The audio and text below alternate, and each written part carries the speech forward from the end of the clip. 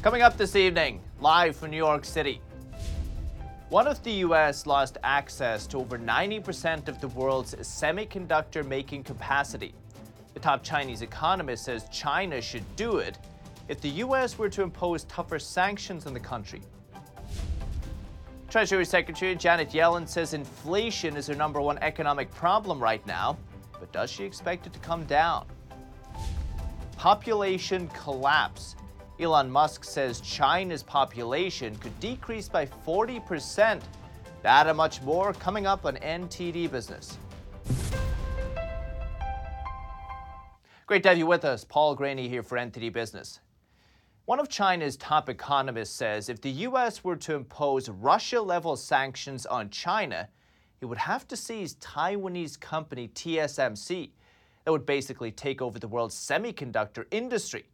Almost all modern technology uses semiconductors, including military equipment. NTD's Faye Quarter has more. One of China's top economists says China must retake Taiwan if the West imposes Russia-level sanctions on them. Chen Wenling, chief economist at the China Center for International Economic Exchanges, said in a speech that China must retake TSMC in particular, especially as TSMC works more and more with America. TSMC, in my opinion, has become the most important semiconductor company in the world. Why? Because its process technology is the best.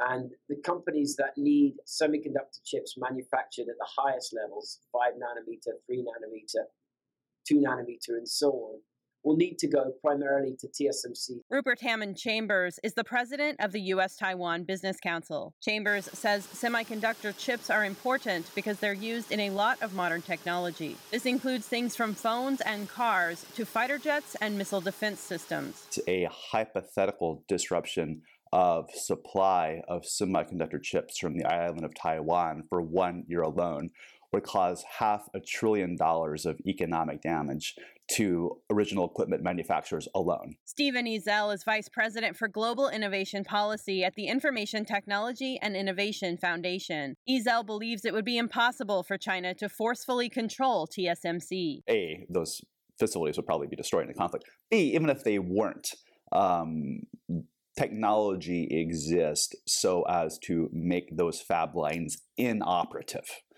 were they to come into others' hands. And while many are worried about a full-on invasion, Rupert Hammond Chambers thinks another scenario is more likely. It's less risky for them potentially to pursue a blockade scenario of Taiwan's airspace and sea space, where the West would be forced to try and break the blockade, where Taiwan's production would not be brought offline, but it would be cut off, and pressure would build on the rest of the world. Chambers says this would disable chip production for the entire world, and the West would have to accommodate China as a result. Faye Quarter, NTD News.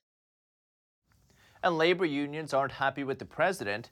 He's looking to lift some of Trump's China tariffs. He wants to lift them to help with inflation, but this could potentially hurt domestic producers. The president of United Steelworkers, Thomas Conway, pictured here, says the tariffs were imposed to shift the supply chains away from China and reduce dependence on its imports. He says they're an appropriate response to China's, quote, unfair, predatory, and protectionist trade policies, and that workers have lost jobs because of China. Conway said this on behalf of the Labor Advisory Committee for Trade Negotiations and Trade Policy. It includes major unions in aerospace, agriculture, automobiles, even airline pilots. On Sunday, the Commerce Secretary, Ginny Raimondo, said lifting tariffs on household goods would make sense. She mentioned lifting them on bicycles in particular. Need a cheaper bike? And the Treasury Secretary, Janet Yellen, says inflation is at, quote, unacceptable levels. But she expects it to stay high. Here she is today. Inflation is really our top economic problem at this point, and that it's critical that we address it. So I do expect inflation to remain high, although I very much hope that it will be coming down now. Top Democrats like the president, Senator Elizabeth Warren, and others have blamed inflation on corporate greed and businesses jacking up prices. Republican Senator Chuck Grassley asked Yellen in her position as Treasury Secretary if she believes the same thing. She seemed to avoid answering directly, though. We've had huge supply chain issues due to the pandemic and shifts in the pattern of consumption away from services and toward goods. We've had enormous increases in food and energy prices, partly reflecting Russia's war on Ukraine. Expensive gas and energy account for a big part of the inflation we're seeing. Gas prices rose at least 30% this year. They were already going up before the war. At the hearing, Yellen said the U.S. needs to be more dependent on solar and wind instead of oil. Michigan Senator Debbie Stabenow agreed. She implied if you just drive electric vehicles, high gas prices won't be a problem. Finally get my electric vehicle. I got it and drove it from Michigan to here this last weekend and went by every single gas station and didn't matter how high it was. And so I'm looking forward to the opportunity for us to move to vehicles that aren't going to be dependent on the whims of the oil companies and the international market. In a separate interview today, Commerce Secretary Gina Raimondo also blamed the war. She says there's not much the administration can do to lower gas prices. But one top oil executive says the administration could relax regulations to boost domestic energy production.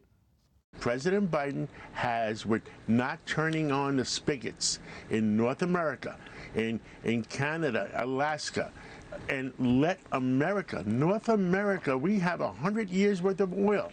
Let them open up the spigots, and the price of crude oil will come back down to 55, 60, maybe 65, half.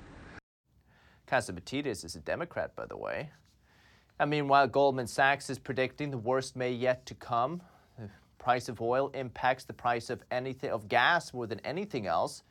Goldman Sachs is now forecasting crude oil prices will average $140 a barrel this summer. It's currently about $120 a barrel.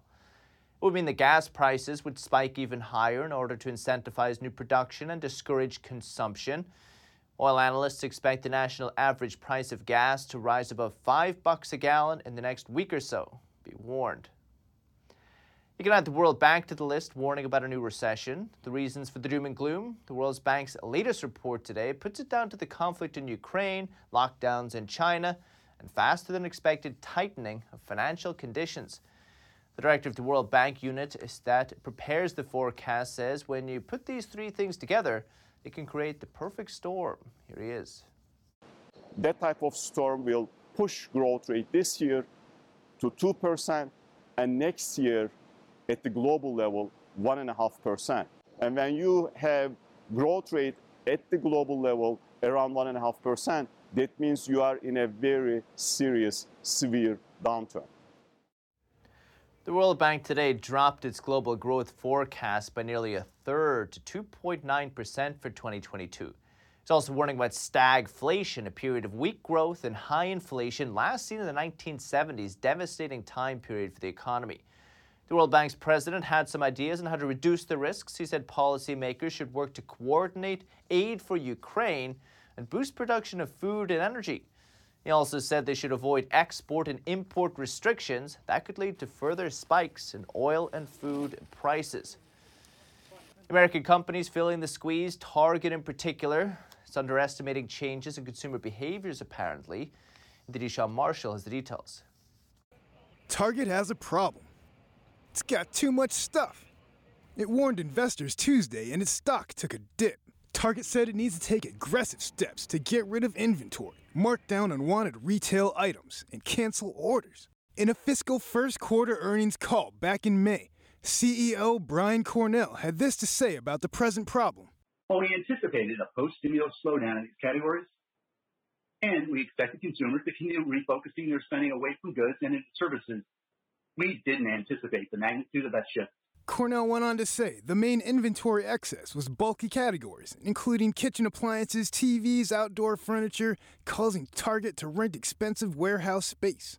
The CEO of Capture, Bob Bilbrook, is an expert business advisor and strategist. He had this to say about Target. They've been hit with a couple different things. One, increase of cost of goods, increased operational costs from pay raises to their employees.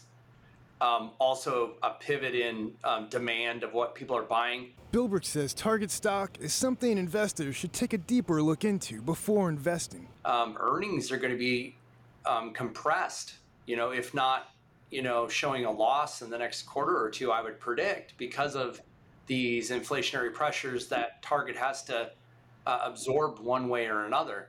Walmart and Gap have also mentioned being in the same position as Target and will increase sales to get rid of excess inventory. Sean Marshall, NTD News. And a worker shortage is forcing some summer camps to either slim down their programming or cancel it completely. Poor parents. And those still open for the summer season say they're feeling the impact of inflation like everyone else and soaring demand. More in today's Consumer Watch. School is out for summer, and some of the camps parents counted on to keep their children busy are no longer an option. From private to city-run summer camps, some programs are either being trimmed or canceled altogether this 2022 season due to a serious worker shortage. I think it's another really tough year for summer camps. Camp IHC in Pennsylvania is one of those camps still operating this season. But camp director Lauren Rotowski says they have had to raise wages and hire international staff to have enough counselors. We have seen the cost of staffing go up 30 to 50%. So that's really tricky when in 2020 most of us did not open at all. Meanwhile, in Georgia, Campfire Camp Toccoa announced the cancellation of its overnight camp due to difficulty in securing the necessary staff. And in Michigan, Traverse City canceled its summer day camp program, saying it couldn't hire enough workers to meet state regulations requiring a 10-to-1 students to counselor ratio. We need you. The staffing issues come as demand has come roaring back after pandemic disruptions. Some 26 million children nationwide are expected to be enrolled in one of over 15,000 summer camps in the country. We will likely be fully enrolled for summer 2023 at some point, in July this year. Meanwhile, inflation is also surging, forcing some camp operators to pass on additional costs to parents as they're faced with higher prices for food, transportation, staff, and insurance. And stocks ended higher today. The Dow rose 264 points, 0.8%. S&P gained 39 points, 1%. And the Nasdaq added 114 points, 0.9%. Target down nearly 2.5% today. Kohl's shares jumping after news it's talking with a potential new owner. That deal would value it at nearly $8 billion. Oil prices rose again, both WTI and Brent up about 1%. And Elon Musk will be happy. Texas Attorney General Ken Paxton says his office will investigate Twitter, alleging the firm lied about the number of bot accounts that exist on the platform as fake accounts. Paxton says a large number of bot accounts not only reduces users' experience on the platform, but may also inflate the value of the company.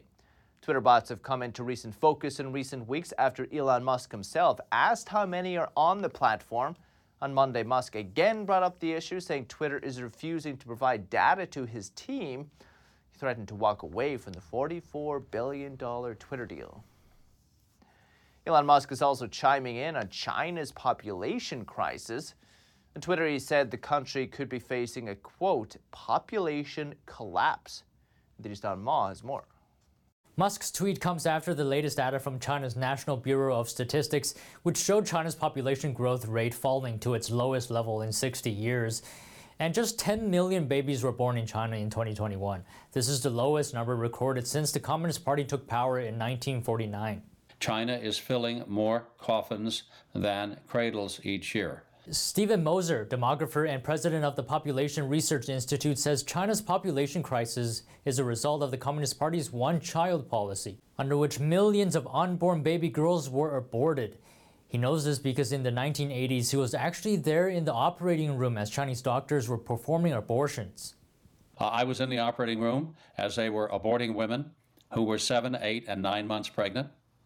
That far along in pregnancy, they were doing cesarean section abortions. They were injecting a lethal drug into the womb to kill the child, and the following day they would then do a cesarean section to remove the now dead or dying baby. That's how it was being done. That's what I was an eyewitness to. It was horrific. A study published in the Lancet Medical Journal predicts that China could lose over 660 million people, or nearly half of its population, just 80 years from now. Though China is not the only country in the world that's seeing a low birth rate. In fact, many countries are facing similar issues to varying degrees, including the US.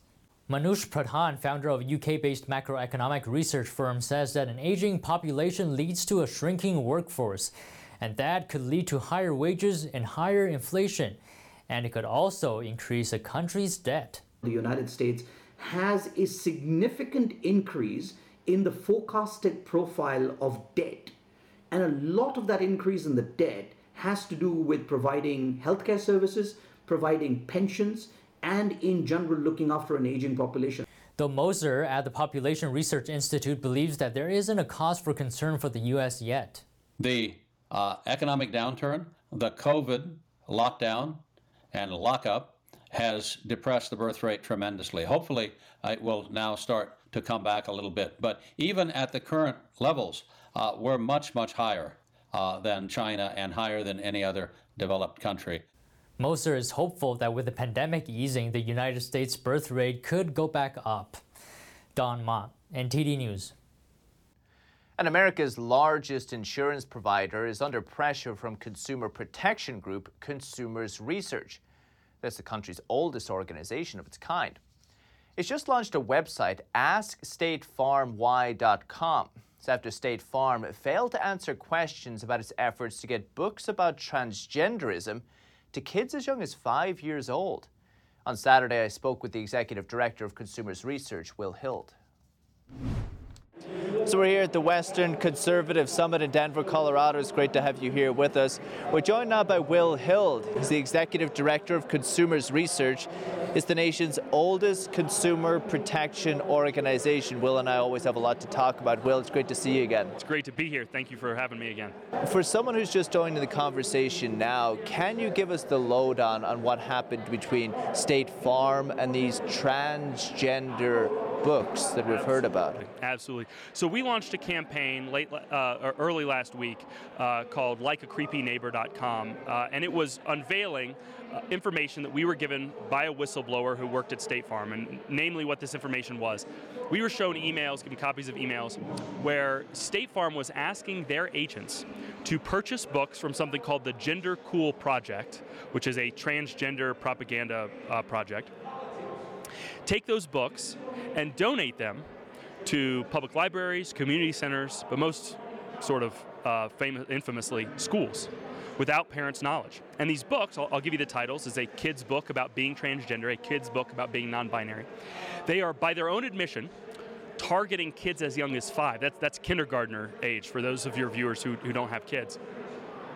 And these are transgender in training books. They talk about being transgender as a positive thing. They explain it in terms that would lead to confusion amongst your average five-year-old. For example, it's implied that if you are a boy who likes playing with dolls or playing dress up, or a girl who likes playing sports, stereotypically something from the other gender, then you might be transgender, and even explicitly says that the doctor may have assigned you the wrong gender at birth, and the doctor is wrong. You need to question that doctor's assessment of your sex. And so State Farm was asking their agents to give out these books without parents' knowledge. We found this information out, and we released it early last week in a tweet thread, and then followed up with a advertising campaign to educate consumers on what State Farm was doing in their name, and if they have kids, what they might be doing to their own children. And it's LikeACreepyNeighbor.com.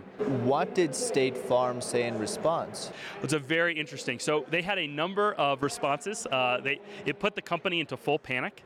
An email was leaked later that same day that had gone out at 2 p.m. So remember, our tweet thread went out at 10. 4 hours later, an internal email went out to employees at State Farm saying that this was all a misunderstanding, that they never meant to do this, and that they were going to stop donating the books to schools. That's all they said. Well, within another 24 hours, I think they realized that that was not going to be sufficient, and they put out another email to the agents saying that they had ceased their partnership with GenderCool, but explaining that top executives at the company were not aware of the partnership, that it had been a mistake, and that they had only donated $40,000 to GenderCool. Well, $40,000 at the price of these books is literally thousands of these books being donated to schools. So there's a question right now of how many schools, public libraries, community centers could be giving access to 5-year-olds to these materials that are obviously incredibly inappropriate. It's not appropriate to talk to 5-year-olds about sexual identity, especially without their parents present. And I should note that when they were initially confronted by journalists about this, namely the Washington Examiner, they lied entirely and said that it hadn't happened at all. And it wasn't until we provide photographic evidence where a school had received the books and thanked State Farm for the books that they acknowledged that, yes, indeed, they actually had done this. So this is a company that has obfuscated and lied through this entire process and still refuses to do anything, not to lift a finger, to clean up the mess that they made. Are there similar programs that State Farm are running that they're openly supporting? That is a great question. The truth is we don't know. See, that's what's so scary about their excuse, that top executives didn't know about this. They think that that gets them off the hook somehow. But that actually raises the question, what other programs could you currently be supporting that are doing something like this or worse to children? Will Hill, Consumers Research. Appreciate it. Thank you, Will. Thank you so much for having me, Paul. Quick break, but still to come. Top Gun Maverick facing enemy fire over copyright. It's from the family of the author who inspired the first film. That and more coming up on NTD Business.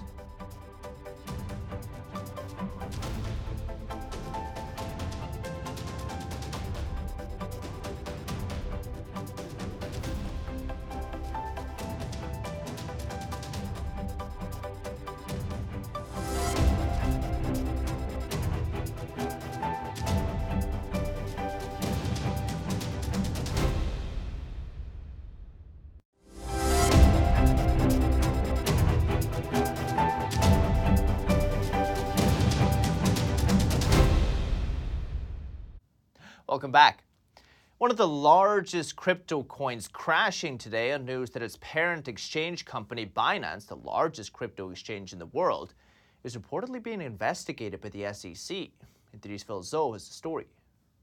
The SEC, or Securities and Exchange Commission, is reportedly investigating Binance to see if its Binance coin was an unregistered security during its token offering 5 years ago. That's according to Bloomberg. The tokens or coins that people trade don't necessarily fall into these neat categories of being a stock or a commodity or a security. Omid Malikan is a blockchain professor at Columbia Business School. He's also the author of 2 crypto books, The Story of the Blockchain and Re-architecting Trust. Something like a BNB, which was both issued to raise money for Binance, is sort of like a reward token for people who trade on the exchange, is also the token for their various blockchains. Binance Coin, or BNB, is mainly used to pay for transaction fees on Binance, the biggest crypto exchange in the world.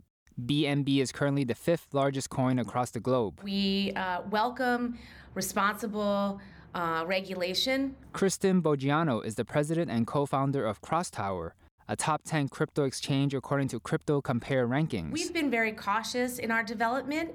If the lines were a little clearer for us, for example, I think we'd have an easier time growing the business in the United States. On Tuesday, 2 U.S. senators introduced a new Bitcoin bill that is supposed to bring clarity to the crypto space. Or guidance out of the CFTC jointly explaining what a security is versus what a commodity is. That kind of guidance would allow the industry to grow quickly. Binance Coin fell over 10% to as low as $275 on the news. It's currently trading for around $290. Phil Zhou, NTD News. The movie studio behind Top Gun Maverick is being sued. The family of the author whose article inspired the 1986 movie Top Gun on Monday sued Paramount Pictures for copyright infringement. According to a complaint, Paramount failed to reacquire the rights to the 1983 article Top Guns from the family before releasing the latest installment. The lawsuit seeks unspecified damages, including profits from Top Gun Maverick, and seeks to block distribution of the movie or further sequels. Sorry, fans. Family said Paramount ignored how the copyright reverted to them in January 2020. They said they sent Paramount a cease and desist letter in May, and that in response, Paramount denied that the sequel derived from the 1983 article. Paramount said in a statement, quote, "These claims are without merit and we will defend ourselves vigorously." And Pokemon Go players have spent more than $6 billion worldwide on the game since it launched in July 2016, according to market research firm Sensor Tower. It says Pokemon Go had the 7th highest revenue for a mobile game in 2021, earning $1.3 billion last year. Slipping a little this year, during the first quarter, was the 11th highest earning mobile game in the world, raking in nearly $200 million. Pokemon Go is by far the top earning geolocation AR game, although player spending decreased 45% compared to the same period last year. The mobile games market overall has seen a 6% drop in revenue from last year. And if you have any tips or feedback for the show, you can email us at business@ntd.com. We'd love to hear from you. And that's the latest for the NTD Business team and myself, Paul Grady. You can still catch NTD Evening News, though. That's with Stephanie Cox at 6:30 p.m. Eastern. Follow me on Twitter, too, if you're there. For NTD Business, it's all for today. Thank you for watching. We'll see you tomorrow.